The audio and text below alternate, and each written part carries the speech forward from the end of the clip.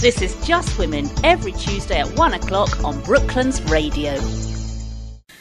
Hello and welcome to Just Women. It's our weekly talk show on Brooklands Radio, and it's us for the next hour, talking to two interesting and intriguing and indeed inspiring women.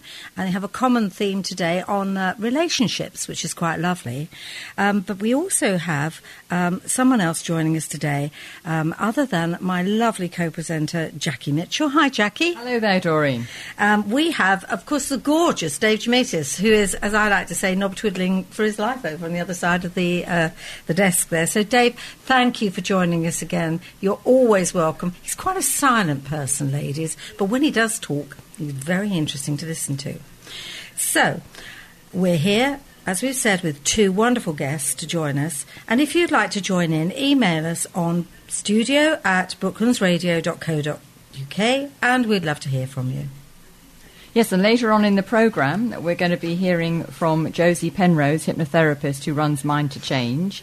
But first of all, I'd like to welcome Wendy Capewell, relationship specialist, into the studio. Hello there, Wendy. Thank you very much for joining us.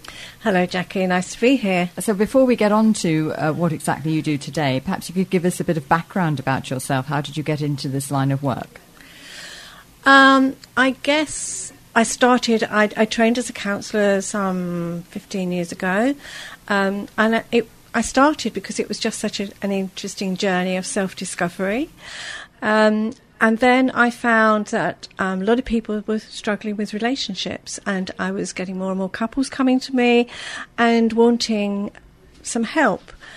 And I'll admit freely, I've screwed up relationships in the past, and I always said that if only I'd had that experience and knowledge when I was in my 20s, wouldn't have that been wonderful? Things could have been so very different.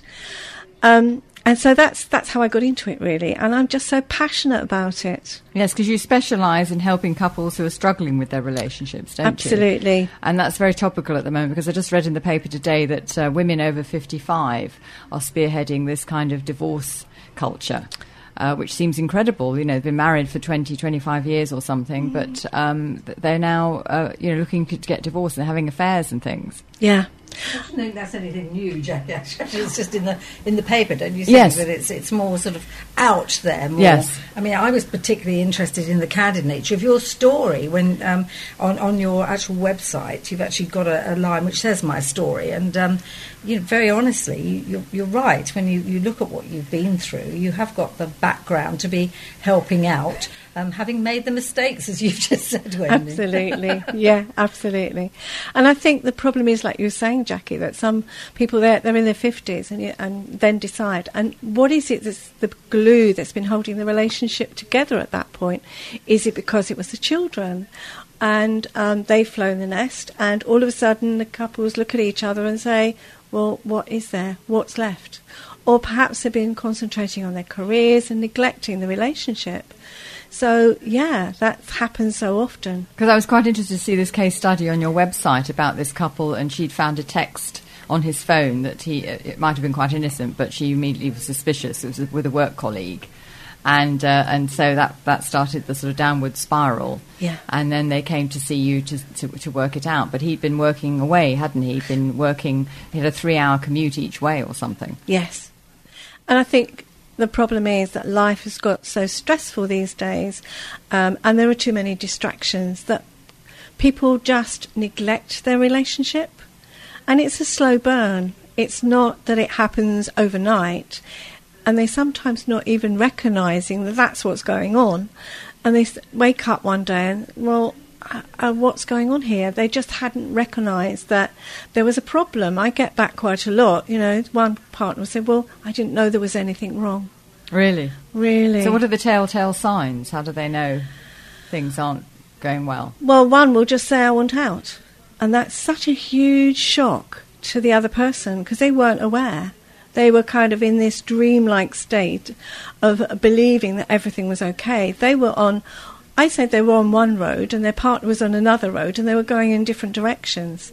And they're travelling along but not actually connecting in any way. And that is so sad because they're each trying to do the right thing, but they're not communicating. So communication is obviously key here in it's any very relationship, yeah. So is that what you help improve? I help their communication. I look at the problems of what are the bases. There's all that stuff on the top. It's like, well, you won't talk to my mother, or you won't do this, or whatever that thing is. But actually, what's really going on underneath? Because this is much deeper, much, much deeper. And I suppose I feel that the one thing that I really do is I roll up my sleeves and I say, right, we're in this together. Let's dig deep. Let's find the basis of what's really going on. Let's see what the problem is that's really going on underneath. And sometimes it is, they're just missing the point, or one person might feel they're neglected, or they're just not even paying each other attention. And you have to really do that constantly. Because if you ignore that, then, well, there's nothing, is there? But in today's age, I mean, I'm sitting here with my iPad in front of me, and I do notice that people tend to communicate through their iPad. It's like an ether conversation. It's not, we're sitting here, I'm looking at you, I'm turning around looking at Jackie, and there's eye-to-eye contact. That seems to me to be I'd use the word skill, that's actually being lost. Absolutely. And I hear couples they text each other all day long, and then they misunderstand what's being said, and that turns into a row. Or when they get home, they've got nothing to talk about, and then they're back on their iPads or their phones or their... Yes, I mean, one of the most saddest things, I think, is when you go into a restaurant, there's a couple sitting there and they're both playing with their phones. They never speak to each other. Exactly. And you do see that quite a lot, yes. don't you? Which is really odd, because surely that's the moment when you've gone out for a meal, you have a chat. Yes. And I mean in the real sense, by opening your mouth and having a chat, not using your fingers on a phone. Good Lord. But there are some people that get to such a point that they can't communicate with each other, and the only way they can do it is by emailing each other, because the situation's got so bad. Dear, that's terrible, isn't it? But could that also be the case when, and I have read the case notes, but if you have got a guy who's working away from home, he's used to receiving the phone calls, the emails, etc. from his wife, and there isn't that face-to-face contact, and perhaps at the weekend there is, or after 2-3 weeks there is, because he's away for a couple of weeks. Is that a major cause then, that you become used to non-communication verbally? I can't put it in a way. Yeah, I think sometimes that can be the case, but it's actually not connecting. When you first meet, you never stop thinking about each other. You're always doing nice things for each other. You're in each other's thoughts. But as it becomes mundane, you take each other for granted, and then you just forget to pay attention to your partner.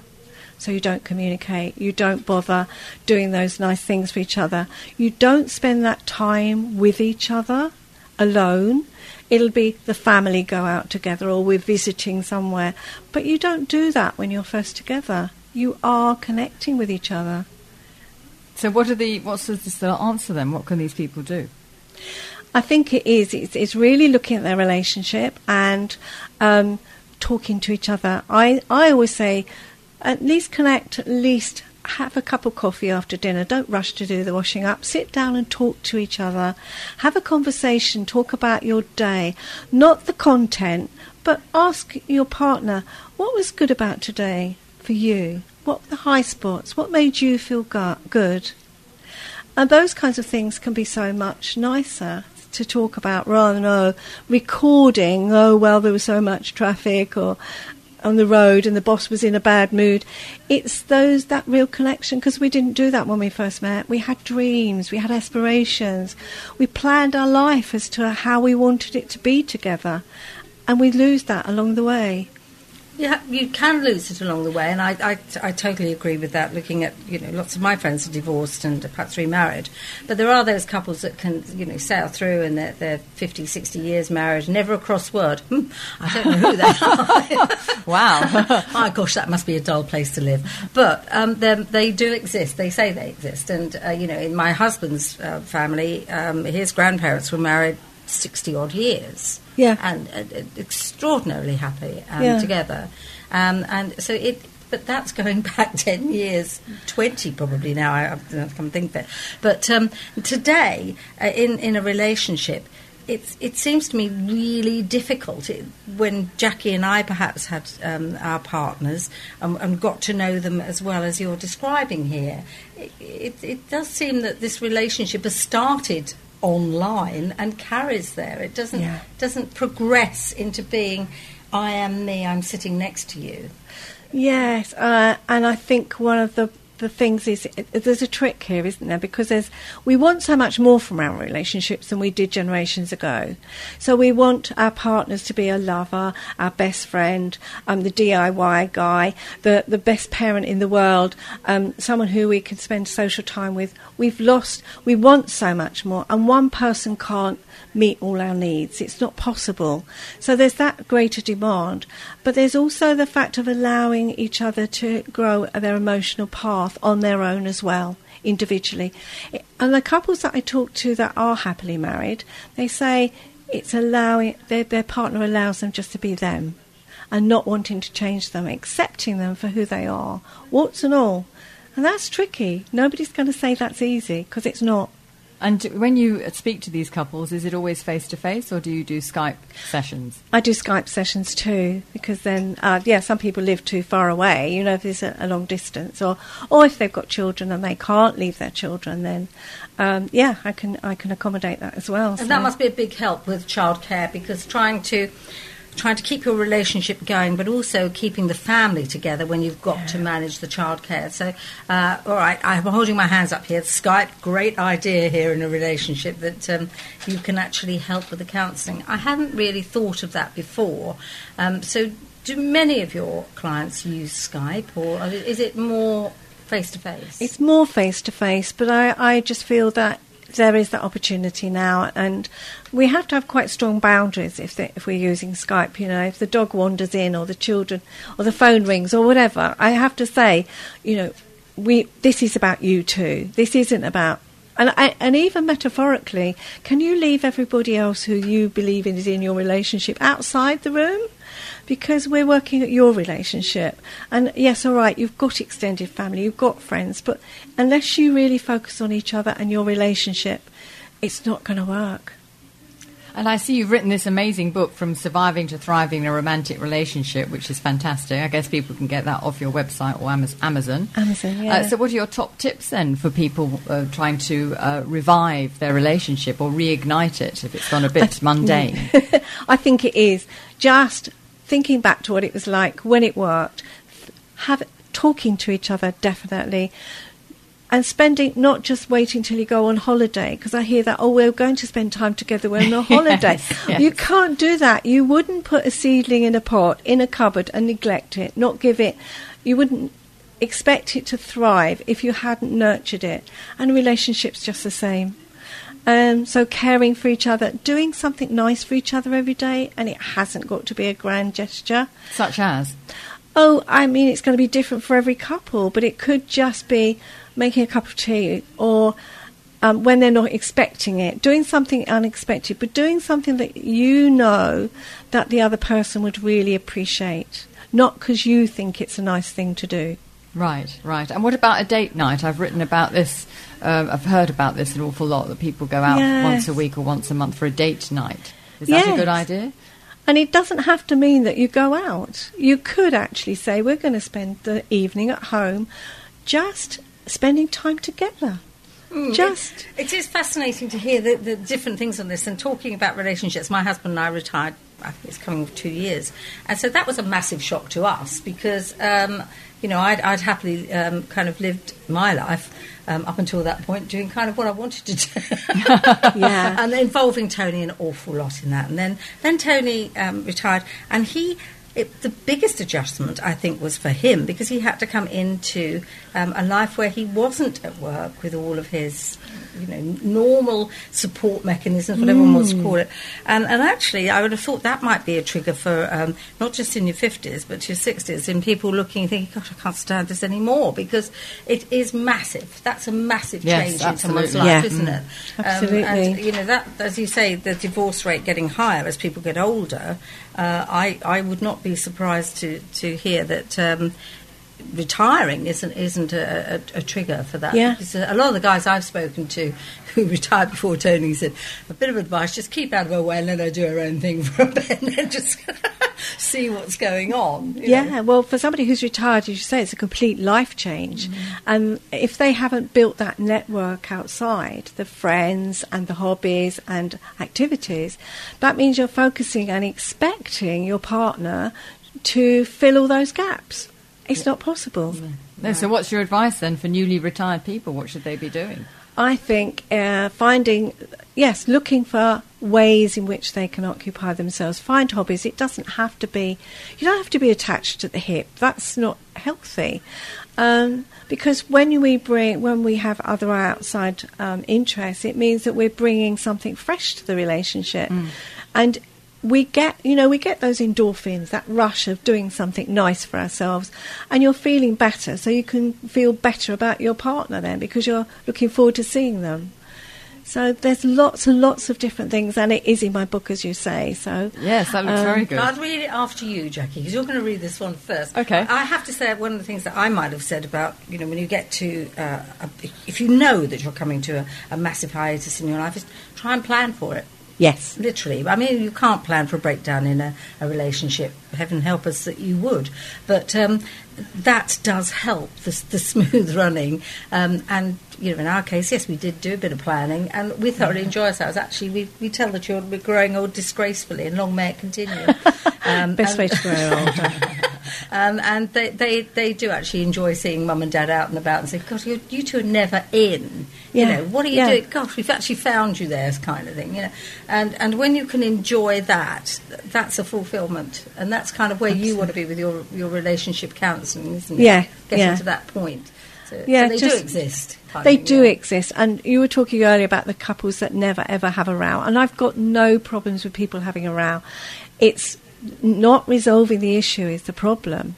If it's bubbling under the surface and never resolved, that's where the problem starts. Or someone never speaking up. They're just, I just want you to be happy, so I've never said anything. So, it can be really difficult. Well, Wendy, this is absolutely fascinating. We're going to come back to this in a second, but we're going to take a break now to a few adverts, and then we'll be back with the wonderful Wendy here. This is Just Women, every Tuesday at 1 o'clock on Brooklands Radio. When you're looking to send important documents and packages, don't settle for second best. Choose Mailboxes Etc. in Church Street, Weybridge. We offer you high street access to fast, reliable and internet trackable delivery services from world-class couriers, including UPS, FedEx, Parcel Force and DHL. We also offer a range of Royal Mail services and can pack your shipment so that it arrives safely. Around the corner, around the country or around the world, big or small, Mailboxes Etc. in Weybridge can collect, pack and ship it all.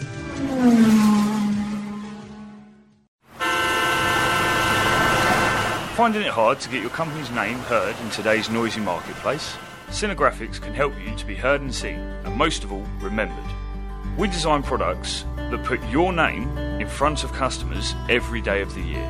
We can place your logo on anything from pens to clothing. Just use your imagination and leave the rest to us. And as well as keeping your name in your customer's line of sight, it's a great way to say thank you for their loyalty.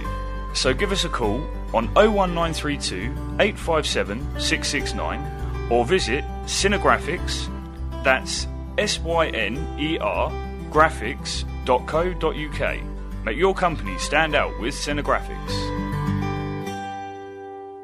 Manny's Sauces believe in better, believe in healthier, believe in greener and believe in quality. Whether I'm making a barbecue, roast, stir-fry, a curry, casserole or stew, Manny's Sauces have the right sauce for me to impress with my cooking. Manny's Sauces are ideal for parents to easily make healthy and tasty meals for their children, keeping them happy and healthy. I like it that they're free from allergens, vegan-friendly, 100% British, and there's a 100% money-back guarantee. So whether it's marinades, cooking sauces, table sauces or curries, Manny's Sauces make a difference and help you take control of your kitchen. Do what I did. Visit mannysauces.com to see their awesome range of sauces. Manny's Sauces, it's the only hot sauce and marinade you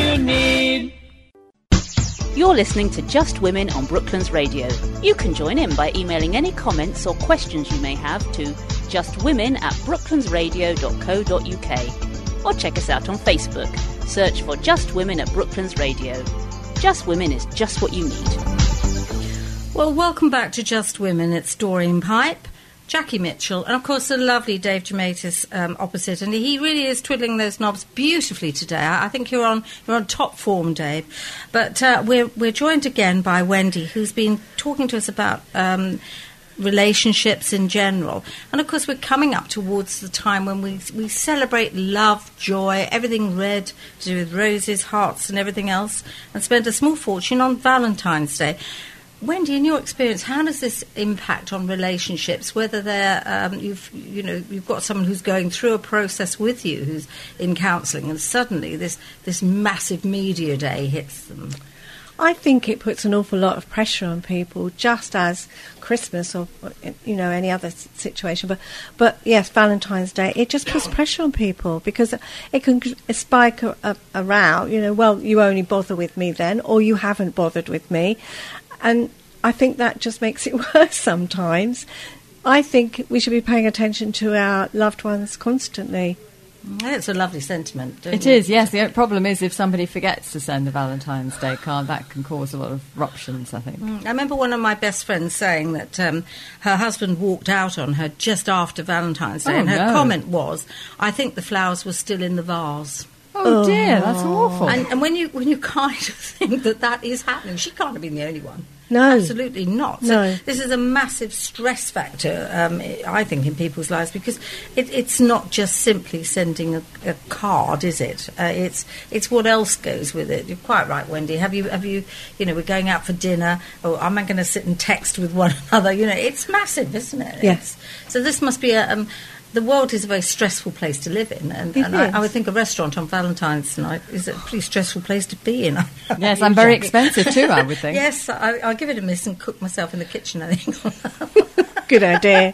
And it's more about sharing those things. I mean, sharing a nice meal together, at the kitchen table. If you really prepared it and you put some love into it and you thought what your partner might really enjoy, isn't that so much nicer? Yes, yeah, absolutely. I do agree with that one. I definitely do. But also on the Valentine's Day theme here, you've got this book out, and it's called. Sorry, I'm going to lean over Jackie. So, From Surviving to Thriving in a Romantic Relationship. Well, I suppose everybody wants that. Tell us a bit more about the book and how you got to doing this. What made you want to do this? I think that I speak to people and they're quite reticent about opening up on a personal level. Their view is, well, either one will say there's nothing wrong, or one might say I don't like her airing my dirty laundry in public. I'm not going to talk to a stranger. What difference will it make? And it's reaching out to those couples that they can see there are ways that they could look at their relationship, explore it. There are exercises in there that they can do as well, so they could actually look at what the basis of their relationship is, how it's going, the trigger points. And I've taken it all the way through. It's quite a practical book, so it takes you through all those bumps that you might hit in the road, whether it's moving in together, getting married, having a baby, if an affair happens, all of those things, because that's what happens in real life. So it's a book to help people look at their relationship and see whether working together they could actually take it from surviving to thriving. Well, I like that. I think that's a lovely concept. What about you, Jackie? Absolutely. I think it's a fantastic title, and I can see already there's a load of exercises to try, so that's really, really good. And then also I gather you're a columnist for a new magazine. Yes. Mama Life is a new luxury parenting and lifestyle magazine. It's a really exciting time. So I'm going to be a regular columnist. All about relationships, I'm assuming. Yeah, it's all about relationships, but it's got a special spin, but I'm not going to share it. You're going to have to look out for the magazine. And is it on the newsstands or is it online? It'll be online as well as a hard copy too. So, yeah, if you look on Twitter and Mama Life, you will see there's lots of things at Mama Life. Oh, magazine. I'll have a look at that then. Yeah, jolly. It's been really a very interesting having you in today, and especially as our second guest is going to carry on with a counselling type theme, although on a different level to you, Wendy. Really, really, I've learnt lots of things as well, and more to the point, it's this Skype thing. There's no need to say no to, I can't get to counselling. You can if you need it, can't you? Yeah. You can. Yeah, you really can always get help. It's just sometimes people don't know where to get the help. Yeah. So if anybody wants to get in touch with me, can I say my my email address is probably the best, and it's Wendy Capewell @gmail.com. So any questions, I'm always happy to chat. I'm always happy to talk to people and explain more about what I do and how I can help. So, yeah. And what about your website? Yes, my website is The Relationship Specialist, and you can find that. I'm just going to have that. It's just being revamped, so I'm saying that's why. My email address is probably the best place to get in touch with me at the moment. So, and the book presumably can be bought on Amazon? Yeah, you can buy the book on Amazon, either the hard copy or the Kindle copy. And if it's a Kindle copy, you can get the free downloads of all the exercises, so you don't miss out. Very good. Well, being a Kindle person myself, I think that's a lovely idea. Thank you very much to our guest today, Wendy, who has been talking about the most amazing things you can do with your relationship, and that is from surviving to thriving a romantic relationship. And the current website that you've got, I'd like to say, it's lovely. It's very gentle colouring, and do just check that one out should you need to. It's howtochangemyrelationship.co.uk, and it's a very candid view of Wendy's life on there, which may help you to understand where she's come from. But thank you for being our guest today, Wendy, and we're looking forward to our next guest who's coming on, and that is Josie, who's going to be talking about hypnotherapy, Jackie. Great, fantastic. This is Just Women, every Tuesday at 1 o'clock on Brooklands Radio. Surrey Libraries and Brooklands Radio would like you to help us celebrate the joy of reading aloud. Do you know someone who's brilliant at reading stories aloud? It might be someone in your family, your babysitter, a nursery nurse, school teacher or volunteer, or anyone else you love listening to reading aloud. We'd like to hear about them and why you like listening to them read. Nominate them by Saturday the 18th of November, follow the link on the Brooklands Radio website, or check out our competition poster at your local library. Both winner and nominee will each receive a £20 voucher for books, and the winner will be invited to read a Christmas story on Brooklands Radio. Share the joy of listening to stories with Brooklands Radio and Surrey Libraries.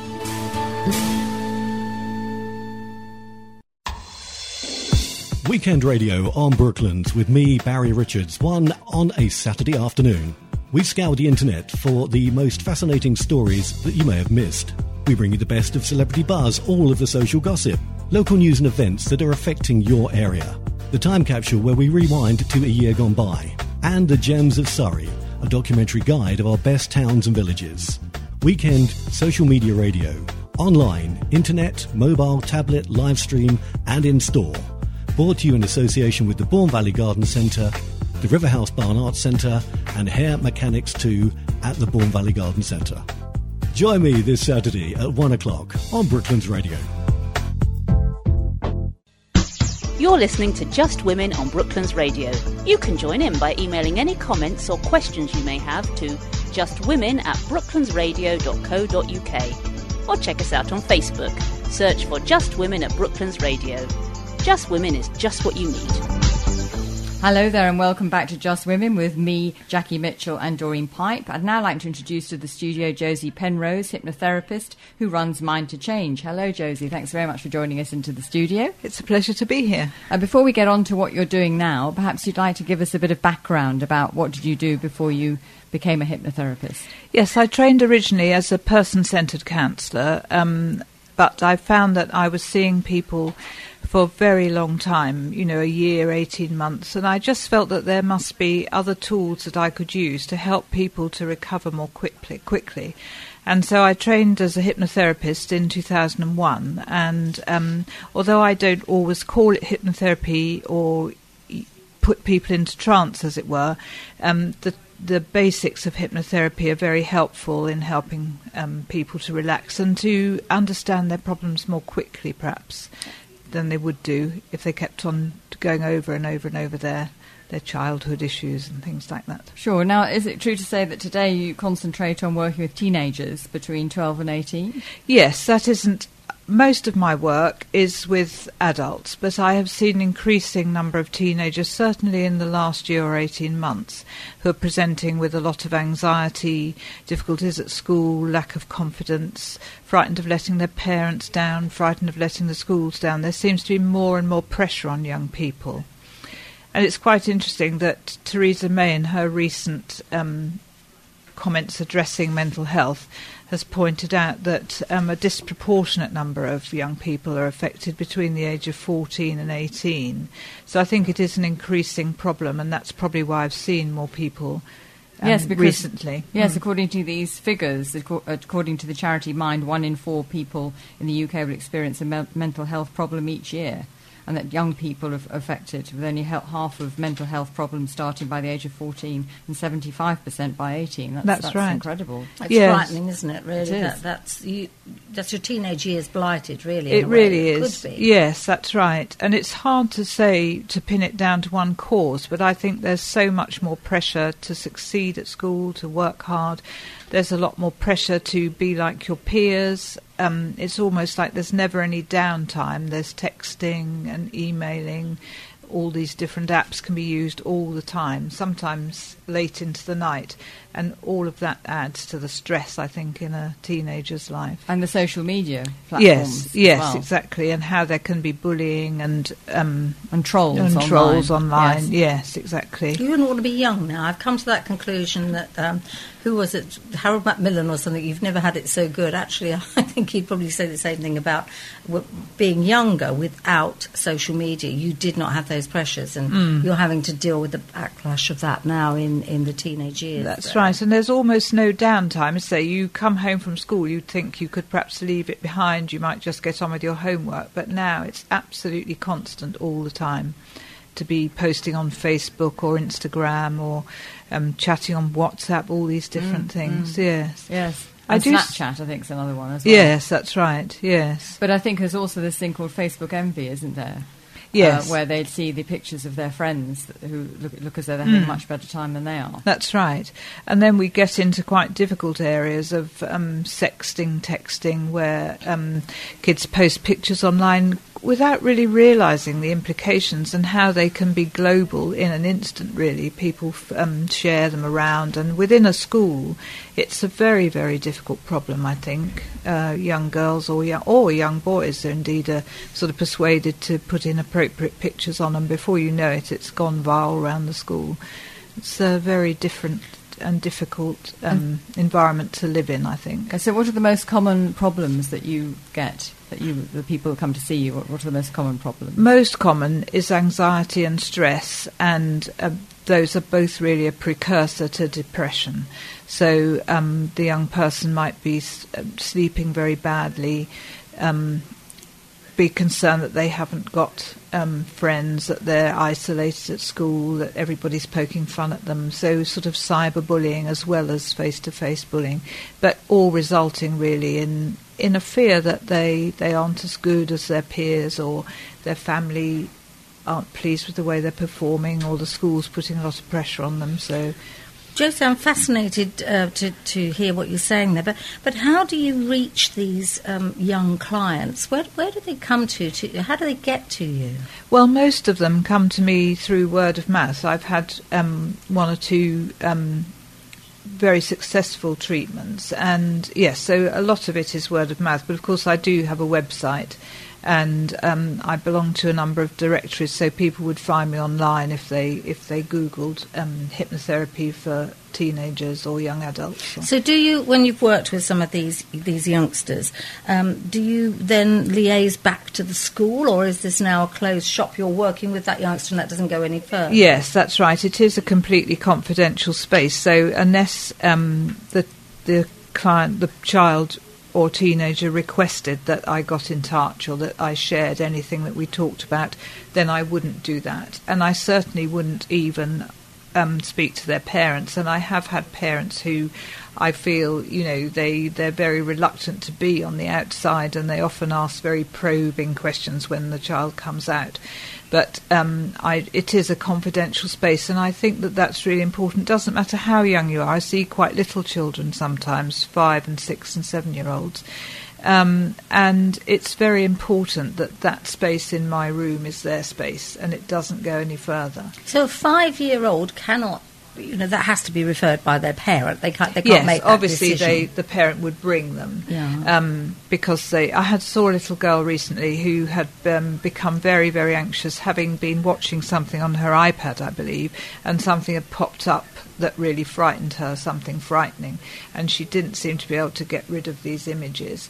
And obviously with little children, or children of that age, I think she was 7, I wouldn't put them into trance. I don't use hypnotherapy. Well, hypnotherapy is not like you see on TV or on the stage anyway. It just is helping people to get into a very relaxed, physically relaxed state, and that helps them to open up their mind, sort of possibilities or other solutions. So with children, I mostly would just tell stories, or perhaps imagine that they can put their fears in a box or something. I talk to people and find what their solutions are, or what their solutions might be, and then use those in the therapy. Right, and so these children can self-refer then, or do they would have to come to the Well, not GP at that or the age. parents? No, they do. I don't work in the National Health at all at the moment. But yes, parents would bring them, and usually I spend maybe 10 minutes or so with the parent in the room, just gathering information and getting their perspective on what they think the problem is. And then I would ask the child if they're comfortable for their mum or dad to go and sit outside, and then I would spend the rest of the session. I wouldn't probably do a whole hour with a very young child. Spend the rest of the child one-to-one with the child, because I think that's quite important. I mean, parents with the best will in the world can be quite damaging to their offspring, so it's always a good idea to have the child on their own. And supposing the child won't speak with you, won't tell you what the problem is? I mean, mostly it's just a nice conversation, really. I mean, I have toys, I have books, so it isn't like you might treat an adult and expect to elicit a lot of information. It's just talking things around. Sometimes I get them to draw situations and just talk to them while they're doing the drawing. So it's a very informal atmosphere, really. And do you do any relaxation exercises with them? Yes, I've got a lovely book called Harry the Hypnopotamus, and it's got some very nice stories in, and stories are a great way to access, particularly children, to access help, and they're very good at imagery, children, and going on imaginary journeys and that kind of thing. So that's the approach I would use, rather than straightforward relaxation that I use with adults. One of the things you said at the beginning of the interview, Josie, was that when people are sometimes in therapy, it goes on for years and years and years. And I have a counsellor within the family, and I have said to him, do you ever get to a point yourself and you think, what am I doing this for? Because it has gone on for so long. Is there not a point when you've gone past your sell-by date as a counsellor? And I was particularly sort of interested when you said there that your process is, on the hypnotherapy side, if I've got it right, is speeding this up a little. And, you haven't got this years of quite a strong bond forming between the counsellor and the person who is being counselled. And no end result is what I kind of, in my own mind, think. I'm not. Well, why are you still doing it after years? Surely it should be quicker. And I do like the idea that you're saying you feel that there is a quicker route to, if the word is cure, I don't know whether it is or not, but resolution might be better. Resolution, I think, is a good word. And I wouldn't say that there's anything wrong if that's what people are comfortable with, and if it really is a sort of very deep-seated trauma. But hypnotherapy can make those changes quite quickly, because it takes away the sort of conscious mind, which is always telling you, I must do this, I must do that, I need to get this out of my life. And there's a lot of pressure there, you can hear in the language. Whereas once you're relaxed, the unconscious mind can perhaps be more open to solutions. Yes, I was quite interested. I went on a training course last week, and some people were in therapy twice a week. For twice a week? For 2 or 3 or longer years, and it's a cost factor too, I think. Yes. I mean, also, perhaps we shouldn't... With chalking up a system, because if you've got that one person taking 2 slots of counsellors, I don't know if anybody's ever tried to find a counsellor.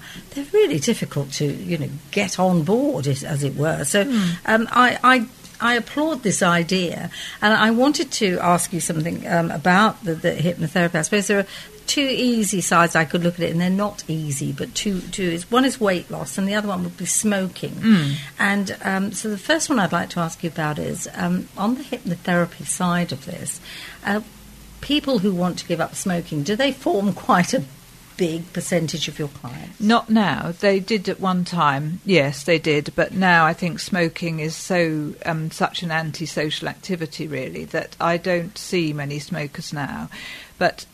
And with smoking, the important thing is breaking the habit, all the habits and the little rituals that go around the smoking, because the nicotine doesn't stay in your body for very long. I think it's something like 48 hours.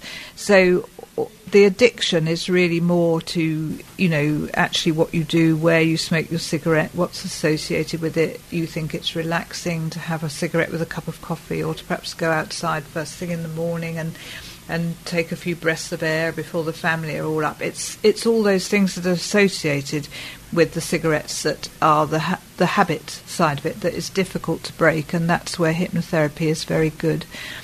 And with the weight loss, again, it's a question of just developing new relationship with food, really. And very often looking into why people eat. It is because as children or as young people, they were rewarded with food, with sweets or with things like that for being good. Oh, you can have a sweet, or you've hurt yourself. Oh, have a biscuit. Yeah. So those are habits that get ingrained and continue on into adulthood. So they comfort themselves often with food. You see that a lot.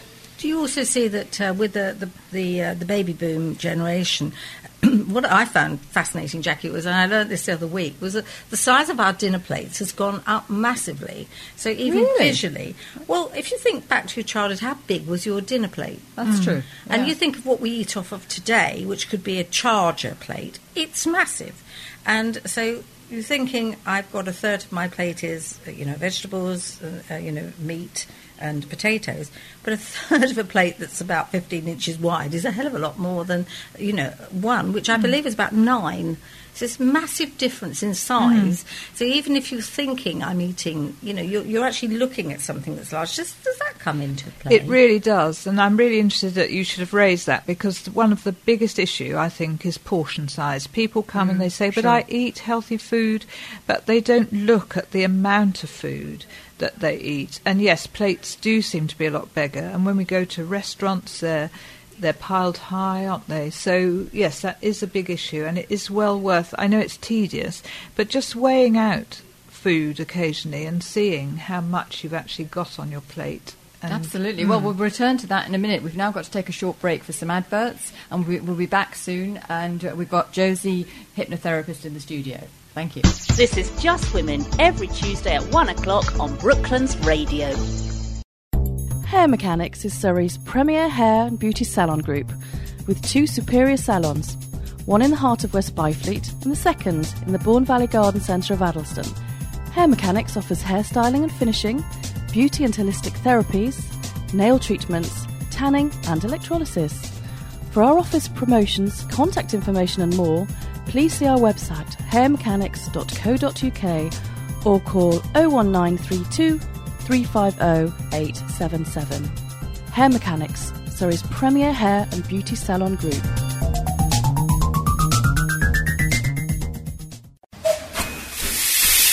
The Hampton and Kempton Waterworks Railway runs every Sunday from 10:30 until 4 o'clock.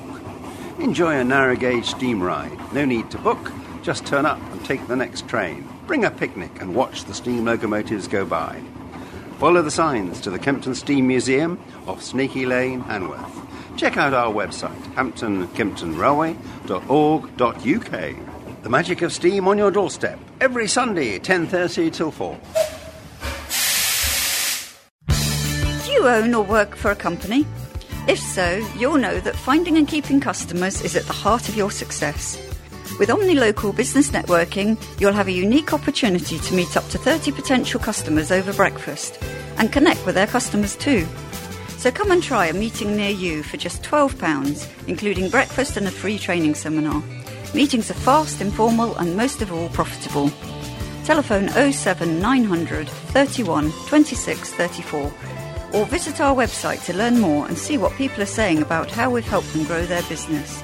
Omni, that's OMNI, Local Business Networking, where local businesses connect to succeed. You're listening to Just Women on Brooklands Radio. You can join in by emailing any comments or questions you may have to justwomen@brooklandsradio.co.uk or check us out on Facebook. Search for Just Women at Brooklands Radio. Just Women is just what you need. Well, welcome back to Just Women, and we have the three of us in the studio presenting. That's myself, Doreen Pipe, Jackie Mitchell, and of course the gorgeous, the lovely Dave Gimatis, who's really fascinated by today's subject. Now, we're touching on something and on the portion size of food at the moment, and how we perceive what we eat, and how that affects the obesity, which appears to be rife in our country today. Josie, you can help people with, weight loss is actually weight control. I beg your pardon. Not weight loss, but weight control. Now, how do you define weight control, and what do you hope to achieve with that? I think it starts by just helping people to be aware of what they're eating, and portion size is a big part of that. Most people know what healthy eating means, what foods they should eat and shouldn't eat, and they're not going to lose weight by having a great big slice of cake every day and that kind of thing. But also, nowadays we can pick up food on the go all day long, and I think people don't... everything's available all day long. We don't necessarily sit down to breakfast, lunch and dinner. So that's another thing that feeds into the obesity, I think.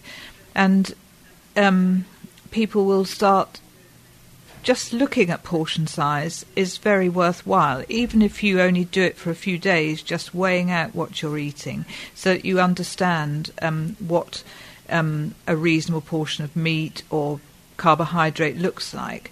And also I notice that when we go out to eat, we can have lasagna and chips and pizza and chips. Why would you have chips with something that's already got a very high carbohydrate portion in it? You might have it with a salad or something like that, but not add more carbs. So it's thinking sensibly about what your meal consists of. And then you back this up with the hypnotherapy side of things. That's right, yes. And I also make very sure that people know where they're going. People need to have a goal. It's no good saying, I want to lose weight, just airy-fairy. You need to know what you're aiming at, and that can be where you were, a few years ago, if you have a size or a picture that you liked, that you looked really good. I think we all do. They're teenagers, aren't they? Well, no. I think that you have to be sensible, obviously. We're not going to be stick thin again, are we, like we were at 20? But yes, so have a goal, whether it's a weight size, a dress size or a clothes size, or whether it's a photograph that you're particularly fond of and you think you look really good, so that you know where you're going, because that's quite important. To have an aim, and then just to talk through sensibly what your eating day might look like, and then help people. The hypnotherapy part really helps people to just gain control and have a little bit more willpower to resist. It's like, I can only say with the smoking, and smoking's easier to do in a way because you either smoke or you don't smoke, but you've got to eat. But with the smoking, people just won't think about cigarettes. They don't come into their lives anymore. Well, you can't do that quite so categorically with food, obviously, because you've got to eat to live. But nevertheless, very often the temptation to snack on biscuits and sweets just disappears after the hypnotherapy. It just Really? goes out of your Gosh. mind completely. How long Yes. is the session? An hour, but I say with weight loss particularly, it's useful to do at least 2, possibly 3, because it's useful to spend the first session perhaps just doing a brief relaxation at the end, but mostly gathering information about the person's eating habits, about their lifestyle, about how this sort of addiction or commitment to food might have started. So it's useful to have some basic background information before to work on in the hypnotherapy session. And how many sessions would they need? I would usually say we should allow for 2 or 3. Right. And then sometimes people come back for a top-up further down the line, say 6 months down the line. And do you ever get children, obese children that you have? I haven't had, no, I haven't dealt with any children for weight loss. And what is the most common problems then that people come to see you? Are they grossly overweight or? It varies. Some are, but some really are just, I would say, yes, probably medically obese or clinically obese by today's measurements. But, and people that are in denial, really. I saw a young woman, she was in her 30s a while back, and she was using a thing called MyFitnessPal. It's an app where you put in every day what you eat.